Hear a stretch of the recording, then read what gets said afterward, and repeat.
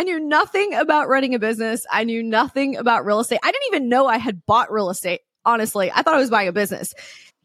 And here, I don't know, 12 years later, that property is worth about $13 million.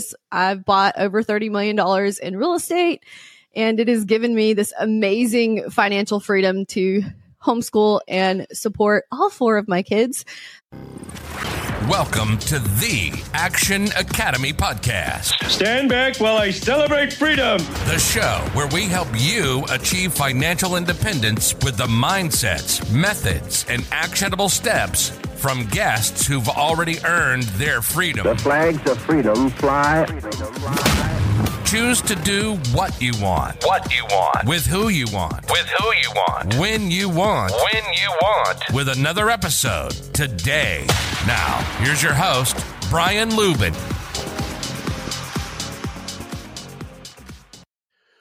What's up, ladies and gentlemen? Welcome back to another episode of the Action Academy podcast, the show that teaches you how to replace corporate with cash flow and helps you unlock your inner entrepreneur. My name is Brian Lubin, and today, ladies and gentlemen, we have a wonderful episode for you. Now, guys, you may be able to tell by the sound of my voice, but I still do not have my microphone. So the podcast still goes on. So a lot of you guys are sitting, waiting, and wishing for all of the top equipment for you to film your podcast, but I'm doing this one on my MacBook microphone. So guys, bear with me on this one. It's still going to be a wonderful episode, but I just wanted to give you a heads up.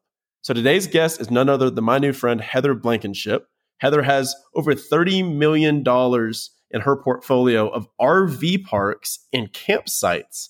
So she has a super interesting niche here where she is able to buy these properties, their commercial loans, and add so many different layers and sources of revenue onto these sites and properties. So it's such an interesting episode. We go really deep into all the tactics, all the strategies, and all the ways that she's able to increase the NOI on these properties and build this up to a $30 million portfolio, which is printing her out high 6 figures in cash flow. So guys, today's an awesome episode. If you want to hear more from guests like Heather and other people that you hear on the podcast, come join our Action Academy community. We have people like this come and speak once or twice a week.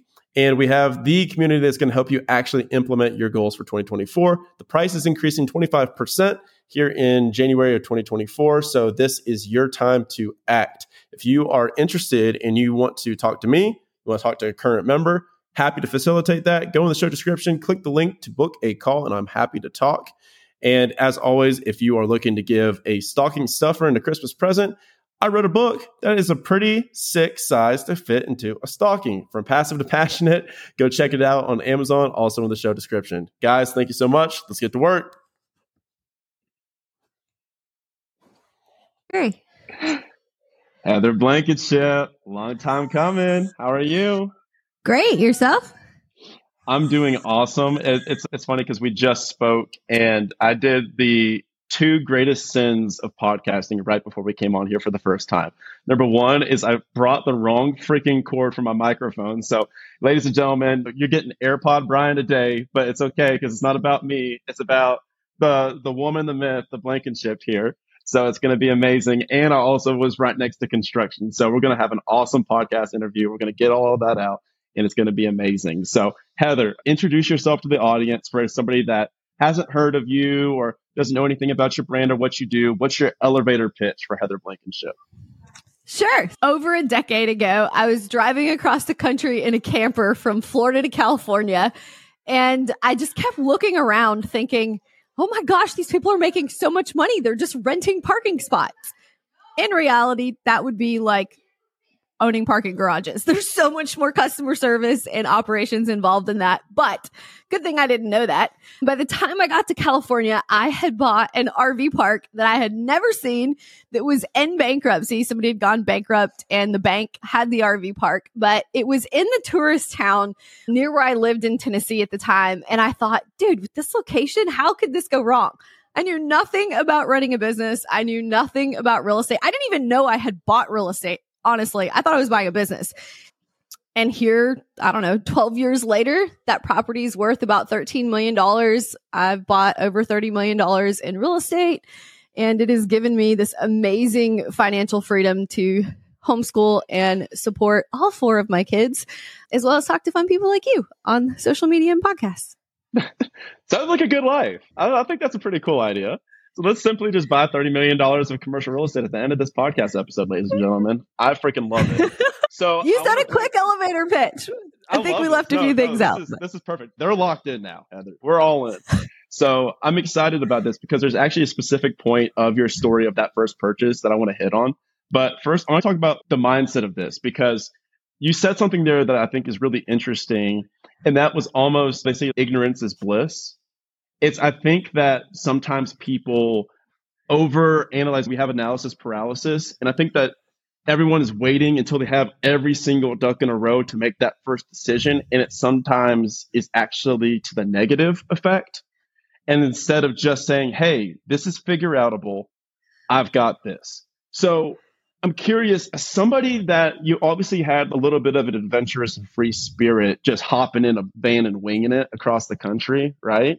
So there's obviously like some screws loose to the good degree in the brain where it's not normal, right? Walk us through your mindset to even think that this was possible or figure outable as you were like, nobody would normally say, I could buy that. So what do you think was different? So there's a couple things I think that play into that. In Sam Zell's book, if you're not familiar with Sam Zell, he's like, awesome. He died recently and he was the largest owner of like warehouse space, multifamily, RV parks and mobile home parks. Like the man is the king in real estate, if you know anything about him. And if you read his book that's called Am I Being Too Subtle? He talks about when he did his first deal in college, he was successful because he didn't know he shouldn't have been.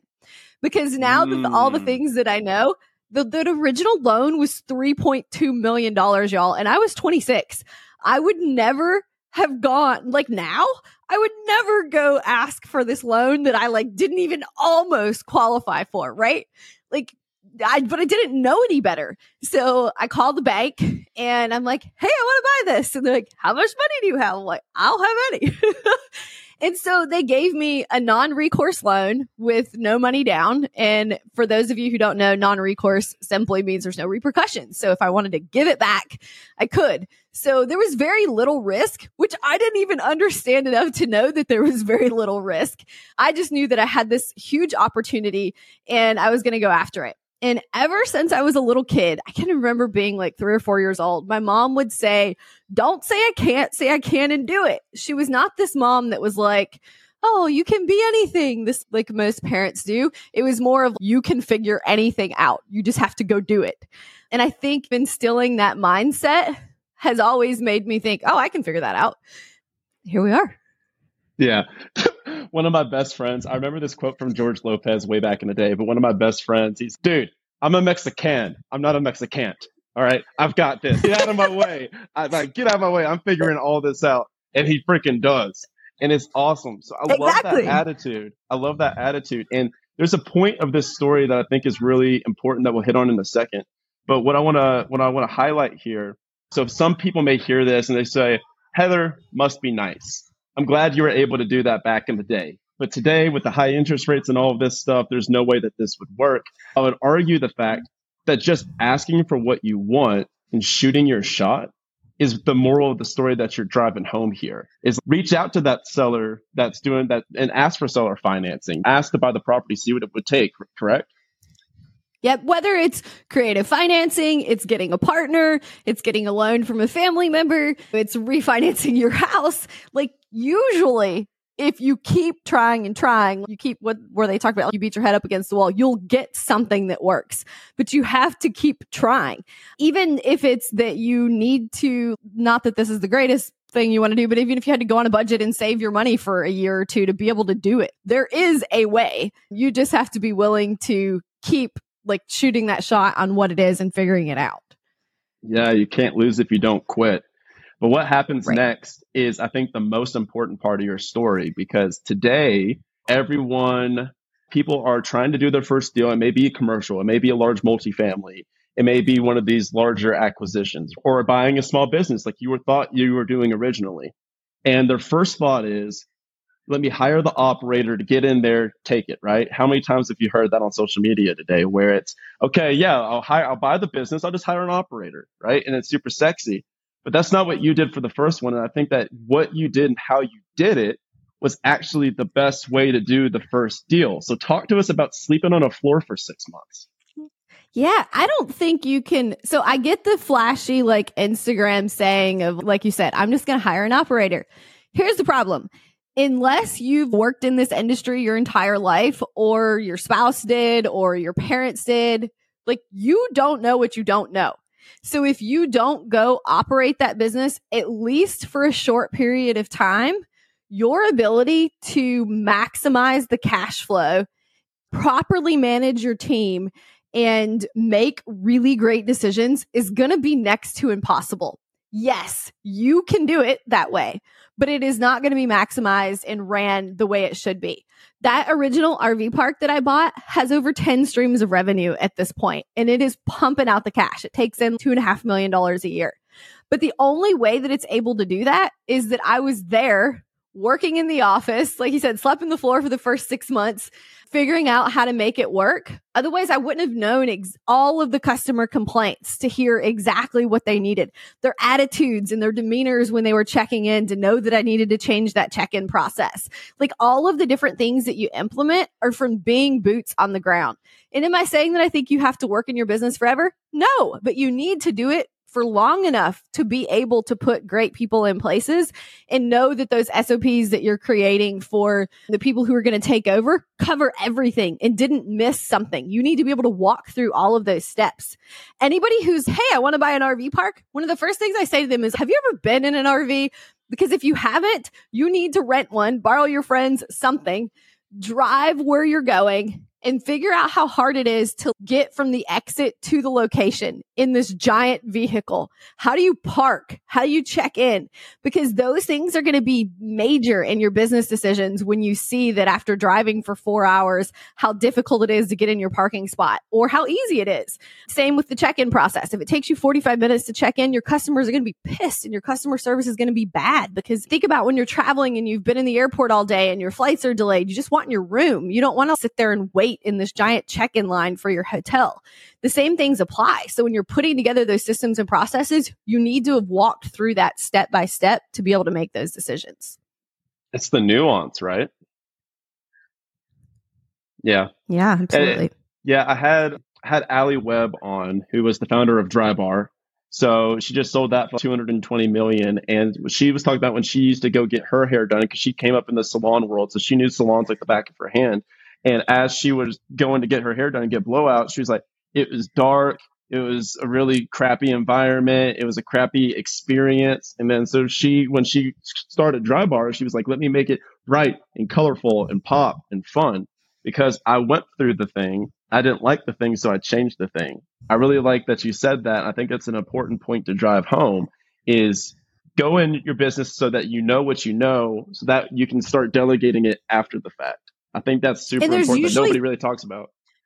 Yeah, there's super simple things that you don't know you need to fix if you haven't been there. It's similar to if you own Airbnbs and you like go stay in your competitor that's the closest competitor to you for an Airbnb, and you want to see like how their short-term rental property operates and what they have that you don't have. It's like you need to do the same thing to your own business. And so something that's super simple, like you were just talking about, in RV parks, a lot of RV parks have you put your trash out in front of your camper at a certain time every morning, and then their maintenance team picks it up and takes it to the dumpster. It looks nasty. It smells nasty. And half the time animals get in it and tear it up and make this big mess. I used to hate that about RV parks. So I make sure that mine have these like really pretty wooden bins on every other site so that the guests can put their trash in those wooden bins whenever they want to, instead of having it sitting in their camper. And then my maintenance team has a schedule of when they make rounds to pick up trash in like throughout the day, as opposed to this nasty mess. And that's something that's super simple, like you're talking about with Dry Bar. But if you hadn't had that experience, you wouldn't know that needed fixed, because most people aren't going to complain about that because it's a normal in our industry, but it's something that you need to have been there to know it needs fixed. Yeah, exactly. So before we dive into the micro details of how you finance, how you get both equity and cash flow from these properties, and why the asset class is phenomenal, let's talk a little bit about some macro trends here. Mobile home parks are becoming sexier and in vogue for being recession resistant, like our state of the market. So when it comes to RVs and camping and traveling like this, do we see a macro trend? Because I know nothing about this space. Do we see a macro trend of this increasing with people that are doing what you did before? Is that growing? Is it kind of flatlined? What are we seeing with travel and RV usage?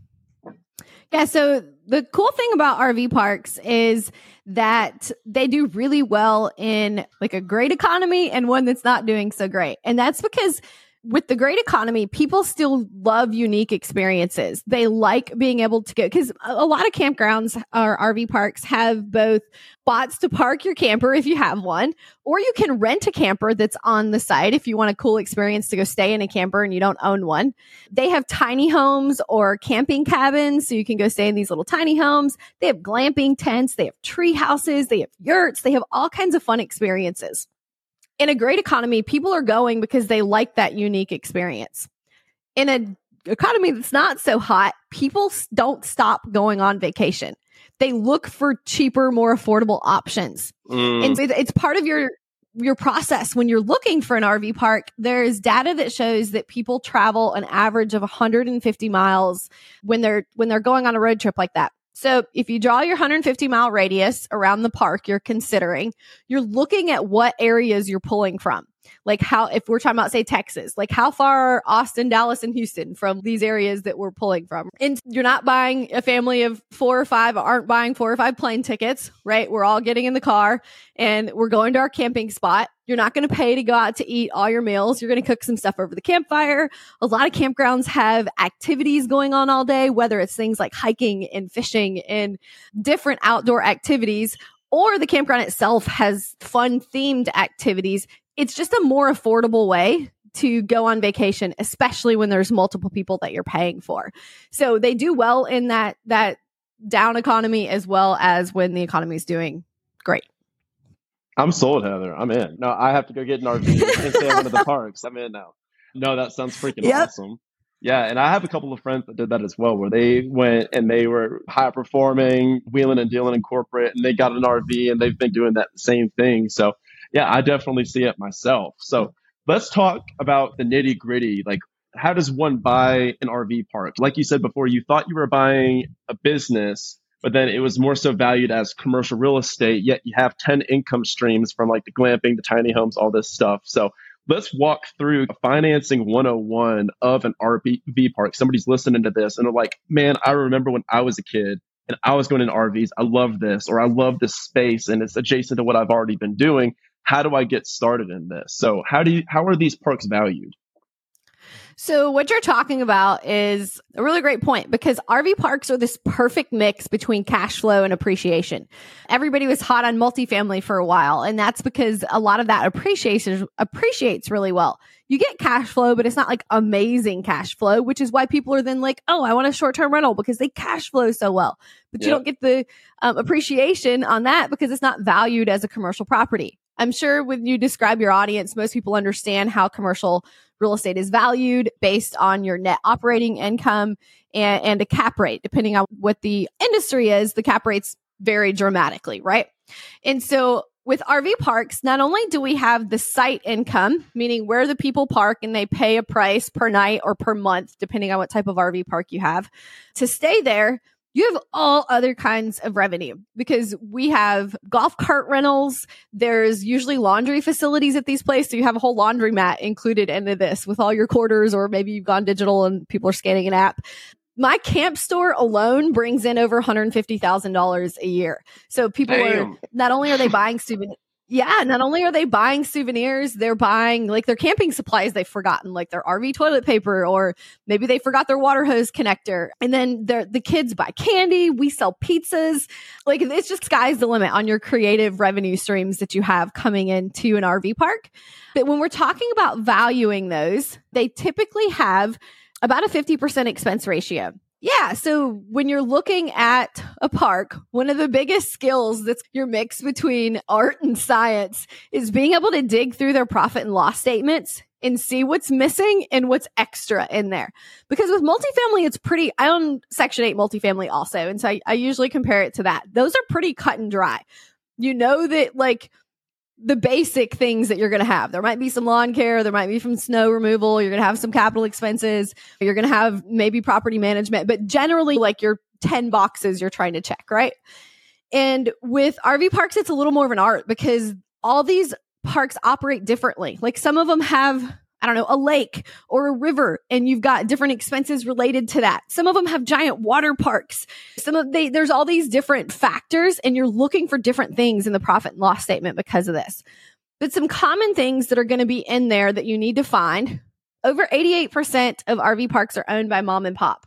And while mom and pop might love their RV parks, they aren't like great investors. So they aren't really great at having these accurate books. So when you're looking through it, you're usually going to find like pop's truck payment, maybe their personal insurance, like stuff that tax wise is totally fine that's in there. But for you as the next owner, those expenses aren't going to transfer over to you, but they've been putting them in there just for tax purposes.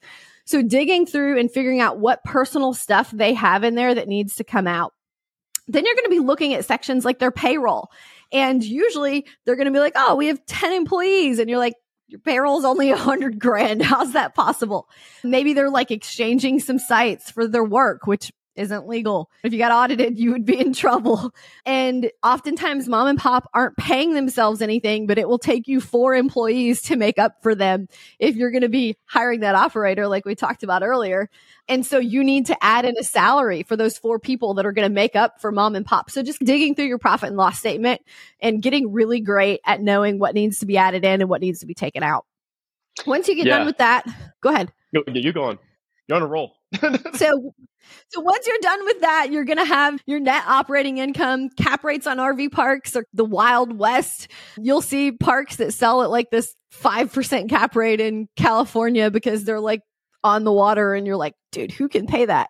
And then you'll see ones that have this tremendous amount of deferred maintenance and they sell at like a 12 cap. It really depends on the deferred maintenance in the market, but I am looking for the RV parks with the low hanging fruit. And what I mean by that is I want a property that has a good location. Mom and pop have been doing a good job operating it, but they haven't really come into 2023 with their operations. And so some things that aren't going to be heavy moves in capital expenses are going to really move the bar for you on income. And that's stuff like maybe they aren't using a really great software. And because of that, they aren't getting the dynamic pricing or the occupancy optimization. Maybe they don't have online reservations, and like 60% of our reservations are booked online. So if they don't have online reservations, they're going to the next people to find their park. Some really low hanging fruit stuff like that can increase the revenue dramatically without having to spend a lot of money. And those are the types of things I'm looking for when I'm looking for a park. Okay, so whenever you're looking at the P&L, what's the primary driver of revenue? Is it like lot rent, like it would be for mobile homes? It's going to depend on the park and what their mix is, but it should be their site income. They're like nightly site income. Okay. And then are all these so when I see all these different like revenue streams, do they include all of these streams within the one singular P&L? Like we have an on-site store, we have a restaurant, we have a laundromat. That's all included. Okay. Yep. So she's nodding, people. She's nodding. So this is all in one P&L. Yes. Except if you look at this P&L, and that primary income, like you just talked about, comes from, because sometimes they'll have a gas station at the front of them. If 80% of your money is coming from a gas station, dude, you're not evaluating an RV park. You're evaluating a gas station that happens to have an RV park as a side hustle. You'll see these with marinas too. If this is actually a marina and most of your money is coming from the marina side of it, like you're evaluating a marina, not an RV park, right? So like you said, that top line of the P&L should be predominantly the sites. Or even I can remember going over one park and I'm like, dude, all their money comes from a bar. This is a bar that happens to have a couple RV sites. Like, I'm not looking to buy a bar. Yeah, exactly. Super interesting. So when you're looking for deals, when you're hunting for kind of lead flow here, is this something that you're even looking at on LoopNet or Correctzy, or is this something where you're going direct to seller, direct to owner? All of the above. So you're going to find some of these deals on LoopNet and Crexy. Your best bet is always like cold calling and mixed with mail outs. Wouldn't do any door knocking because most of the owners are so busy with the operations that you just be irritating them. But absolutely those things. But there's also niche specific websites for RV parks, places like Parks and Places, RVParkstore.com, Campground Connection. There's niche specific websites that some people put their RV parks for sale on. Okay. And guys, also Facebook groups. Just like mobile home parks, the Facebook groups are big too.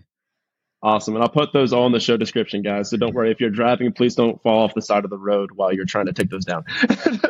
But no, that's awesome. When you're analyzing a P&L, let's talk about 2 to 3 red flags that maybe you would be looking at when you're doing a quick scan, like back of the napkin math. Like, what are some 2 or 3 of the most common red flags that you see where you're like, oh, like this isn't, one can be, oh, this isn't even an RV party. This is a bar or this is a gas station. So that could be one. What are some other red flags that you're looking for that could kill a deal? So some of my red flags aren't even going to be on the profit and loss statement. Some of your red flags are related to utilities. Your utilities are a big deal, whether we're talking about RV parks or mobile home parks. And it's always like a home run if they're city water, city sewer. But in some of these beautiful places that people might like to hike or near national parks, you're not going to have city water and city sewer. It's going to be some form of private utility. And if you have a well and a septic, okay, fine. Just make sure you have really great inspections during your due diligence. But they get really crazy with some of this stuff with lift stations and wastewater treatment plants and lagoons and wild west of like how you get rid of waste. And the problem becomes if you're buying, let's say, $1 million RV park, which would still be a smaller park. If something goes wrong with that lift station or that wastewater treatment plant, it could cost more than the value of the property for you to fix that. So be really careful with the types of utilities that are in place. I'm not saying you can't buy a park and be successful that has one of those things, but you really need to do your due diligence on the condition of that and what it would cost to replace, because you're eventually going to have to replace and fix it. Those utilities are a big deal. The next big deal that you could have a red flag on is your zoning and permitting. Sometimes mom and pop are zoned and permitted for, let's say, 50 sites. And Pop got bored one day and he went and took the backhoe and built like an additional 20 sites. And you think you're buying a 70 site park, but then when it comes time to go through due diligence and you close, and then the city's, wait, you're only supposed to have 50 sites here and we passed new regulations and you can't have those other 20. Your numbers are totally messed up and you're screwed. So proper zoning and permitting is a huge deal. And when you look into this zoning and permitting, you're going to want to make sure that you get it in writing. Don't just call the city and be like, oh, are they allowed to do this? Sure. Make them send you an email or write a letter that you pick up that says this property at XYZ address is properly zoned and permitted for X number of sites, the number of sites that you think you're getting. Then the third red flag would be if you were planning to expand, because a great strategy for buying RV parks is buying a smaller RV park that still has land available to expand, because you'll be getting some cash flow while you're building that addition. Sometimes it can cost entirely too much money to develop those out to make it worth it. I was looking at a 5-acre parcel next to one of my parks a couple years ago, thinking that it was going to be this great home run. But when I started digging into the due diligence of it, I needed over $1 million in dirt just to start development. That totally ruined my numbers. There was no way to break even on that, much less make money after I'd spent $1 million moving dirt. So there's some stuff that you dig into that's not even related to the profit and loss statement to get those red flags and green flags. So let's now move into what are your first kind of areas of value add. So you were talking about a couple of different streams where you're like, maybe you can add glamping to it. Maybe you can add like the convenience store to it. So if you're buying a park or somebody is buying a park, what are some of the first things that are like the lowest amount of energy or effort to get up and running versus the ROI on them? What are the first couple of things that you're looking at? For example, to land this plane, my buddy buys a lot of laundromats. And some of the first things he does when he buys a laundromat is new paint, That's an immediate ROI. It makes it brighter. And he puts a lot of mirrors up in the corners so that when women are in there doing the laundry, they're able to see, and there's like a safety component. So that's like a huge thing that immediately increases how much, how often people are there. So what are your first improvements that you normally are trying to make? Obviously, it's dependent, but some rules of thumb. Yep. A couple of those are going to be, we talked a little bit about it earlier, but your software. And your software is so important because we're going to use a couple different things in that software. Dynamic pricing. Some of you may or may not know what that is. They use it in airlines, hotels, all types of travel and other industries. But the price that people pay per night changes depending on the demand, right? Mm-hmm. And so at my parks, every 10% of occupancy, the price increases 10%. And so for your software to automatically do that dramatically increases your income. It's common for mom and pop to be like, oh, it's $50 a night. And on a holiday, it's $75. Okay. That's the same idea. Only we want a little more sophisticated model that does that off of your demand as the sites are being booked. The next thing is going to be occupancy optimization. RVers are used to being able to be like, ooh, I love site number 9. I want to book site number 9. You don't get to pick what hotel room number you stay in when you're staying at a hotel. Sometimes they're like, hey, you want to be on a high floor or a low floor when you're checking in? But that's about it. And oftentimes that's not even a thing. And so if you let them pick the site they're going to stay on, you lose a ton of money. So imagine a Tetris grid, and the left side is going to give you like site numbers 1, 2, 3, 4, 5. The top of it's going to give you dates. Let's say site number 1 is going to come in for Monday, Tuesday, Wednesday. And site number 2 is going to come in for Thursday, Friday, Saturday. Now what happens is somebody gets online and they're like, ooh, I want to come Monday, Tuesday, Wednesday, Thursday, Friday, Saturday.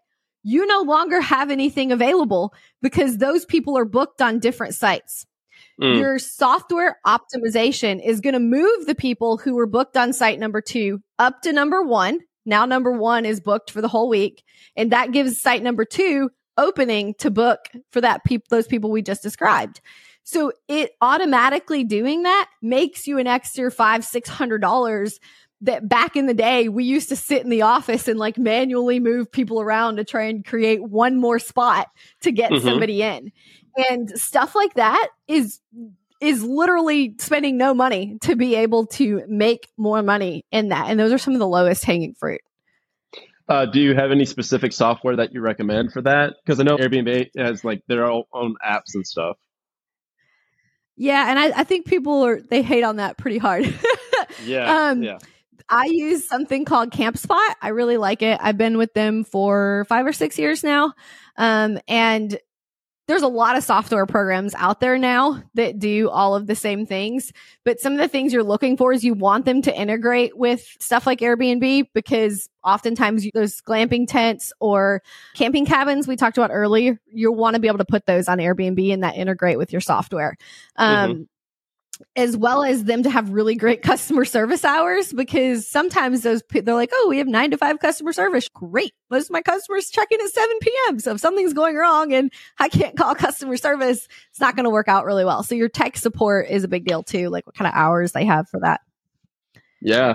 CampSpot, run my girl an affiliate. Let's get the referral going. No, that's awesome. Yeah. Okay. Great. How are you normally structuring these deals? So somebody's looking over the P&L, they've taken your advice. They're like, okay, this looks like a good deal. Is this an industry where seller financing is common? What's normally the down payment for these types of loans? Because I'm assuming you're just doing a pure commercial loan, correct? Yeah. And so seller financing is common in both RV parks and mobile home parks. One of the reasons that it works out great is because these businesses or properties have been in a lot of families for generations. So oftentimes they don't have debt on the property. Also, they don't think they want seller financing to begin with. So you need to be really great at explaining why seller financing is a benefit to them. Don't just say, hey, do you want to seller finance this? They're going to say no, because they think of it as, if you screw up, I have to start over. So you need a really great pitch on seller financing. And a lot of people will be swayed in that direction. When you, for example, my offer letters give them two offers. Here's what I'll pay you if I have to go out and get a loan. Here's what I'll pay you if you sell or finance it. Here's how much more money you would make by me paying you interest, blah, blah, the standard to do something like that. But if you don't have seller financing as an option, typical commercial loans for these are going to require 25 to 30% down. I do have scenarios where I've gotten a combination of seller financing and a commercial loan. You just have to make sure that the bank you're using is willing to let you do something like that. Sure. And then are you using more so local credit unions, stuff like that? We have relationships, Yes. Or do you use the nationals? So for mobile home parks, it's easy to use national banks. But for RV parks, you are a lot better off with a local bank or credit union. And when I say local, I don't mean like your local branch of Bank of America, like an actual local or regional bank for your area. Yeah. Yeah. Awesome. So yeah, 25, 30% down. Okay. So that's going to be a lot. And I'm assuming you still need to have, if you're doing the traditional loan, you're going to need to have the balance sheet that reflects the purchase price, correct? Yep. Okay. That's going to be a good angle, just like for any other commercial real estate guys that are listening.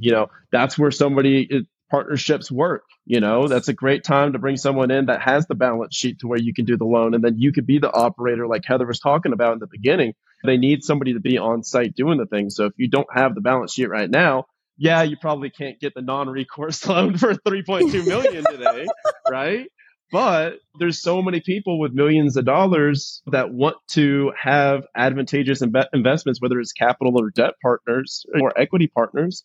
Are there any that you're doing that right now, or are you able to just use this equity snowball that you've accumulated over the last 12 years to just swing for the fences now?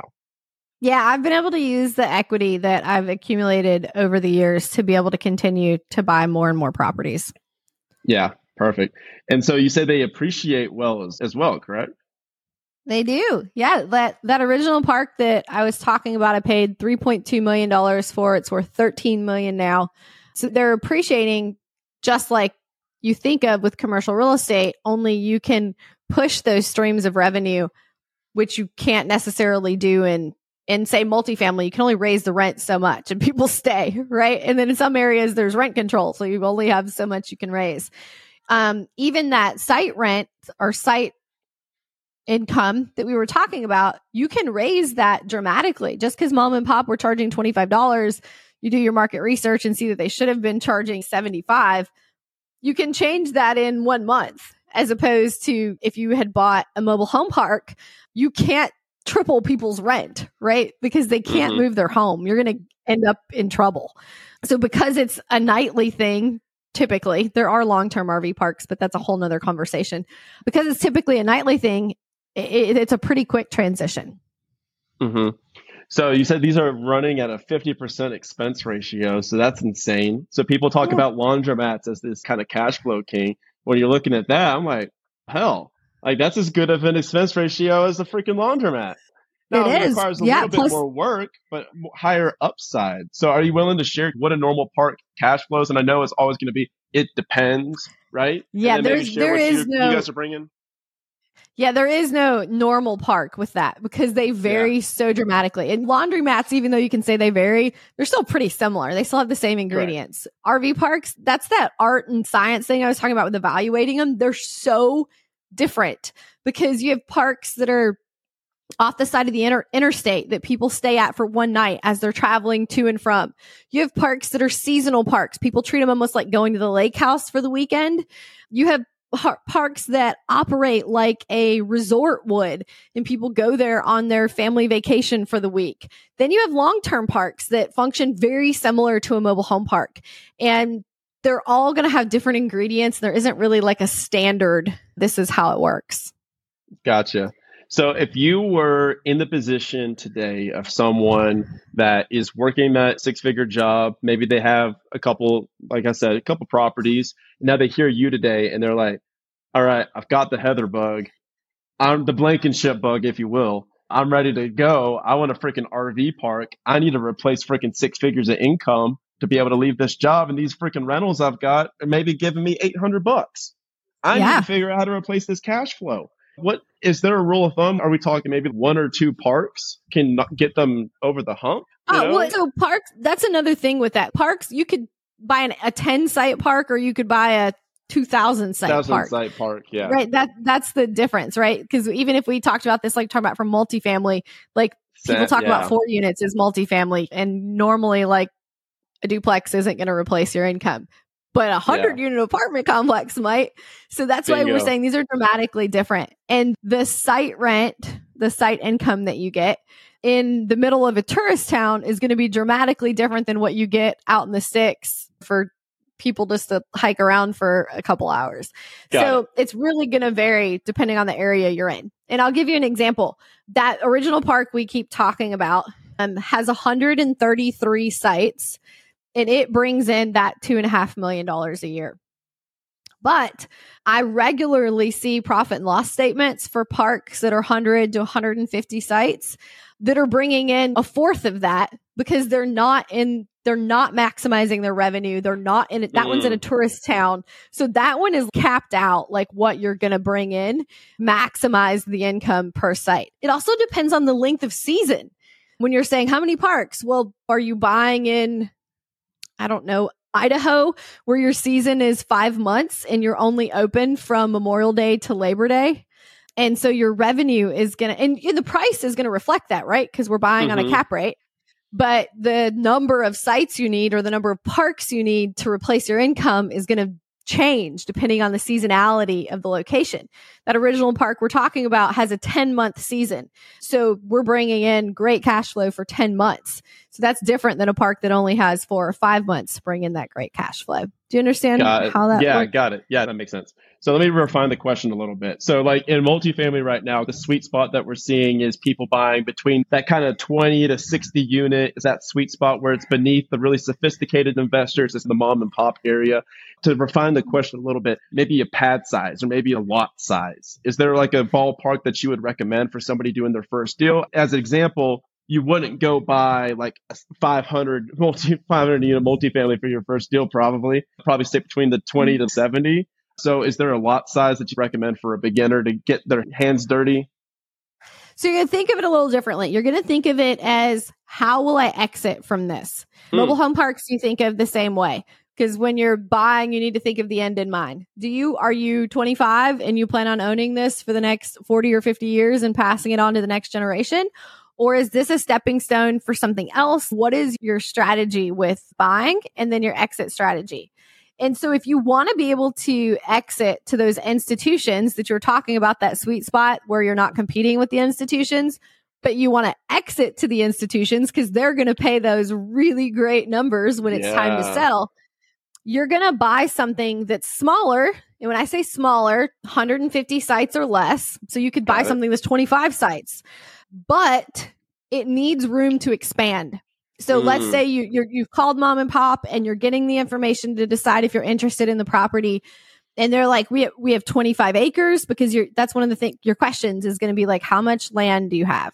We have 25 acres. Great. How much of that 25 acres have you used for the current park? And if they're like, we've used half of it. Great. That means we have 12 and a half acres left. Is that my math right on that? 12 and a half acres left to develop. And the average for an RV park, like your rule of thumb is that you can put 10 sites per acre. Sometimes it's going to be less. Sometimes it's going to be more because there's going to be wetlands that you can't develop on, or maybe some setbacks from the septic tanks or some zoning rules. But just your back of the napkin, like we were talking about, you're going to think of it as I can add 10 sites per acre. Then you're thinking about how big can this park get?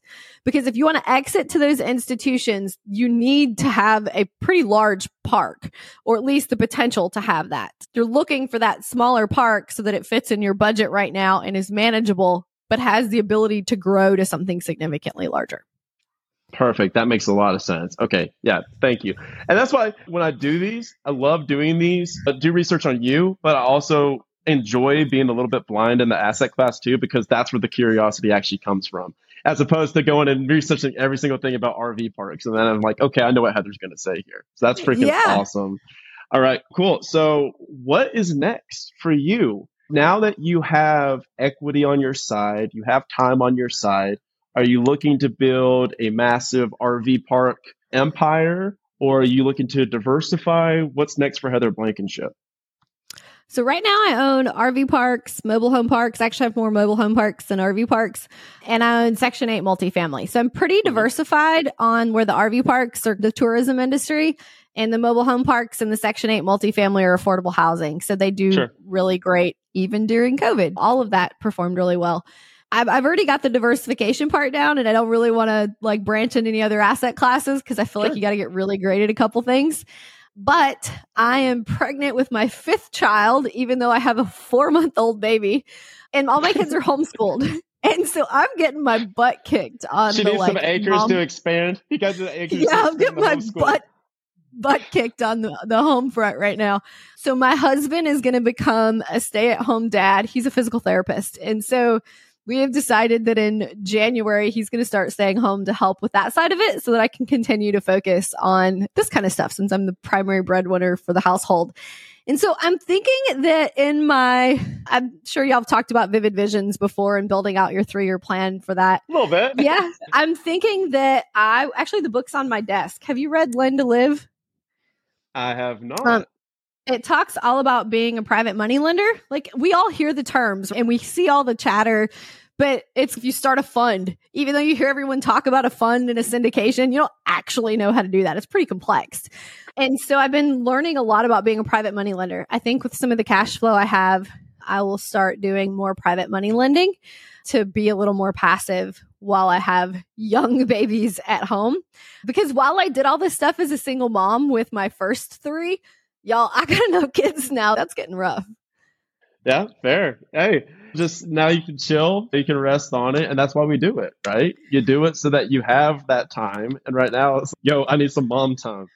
And I turn 40 next year. So I've been doing this for 13 years. I feel like you said, that's why we do this, so that you have the ability when you start feeling like that's what you want in your life. If you didn't start until you were ready to do something like this, you wouldn't be able to do it.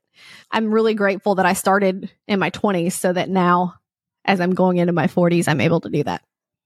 Perfect. So where can people find out more about you, more about what you do, more about the RV parks, mobile home parks, and your empire over here? Sure. I teach all kinds of stuff on Instagram at Heather Blankenship X3 or my website at heatherblankenship.com. Perfect. Go follow there. And thank you so much for coming on. This has been awesome. You were recommended by 6 or 7 mutual friends of ours. So they're like, Heather yet? I was like, no, I don't. Yeah. It's funny you say that because I had the same situation where, do you know him? I'm like, nope. Let me go find his Instagram. I'm like, how do we not know each other?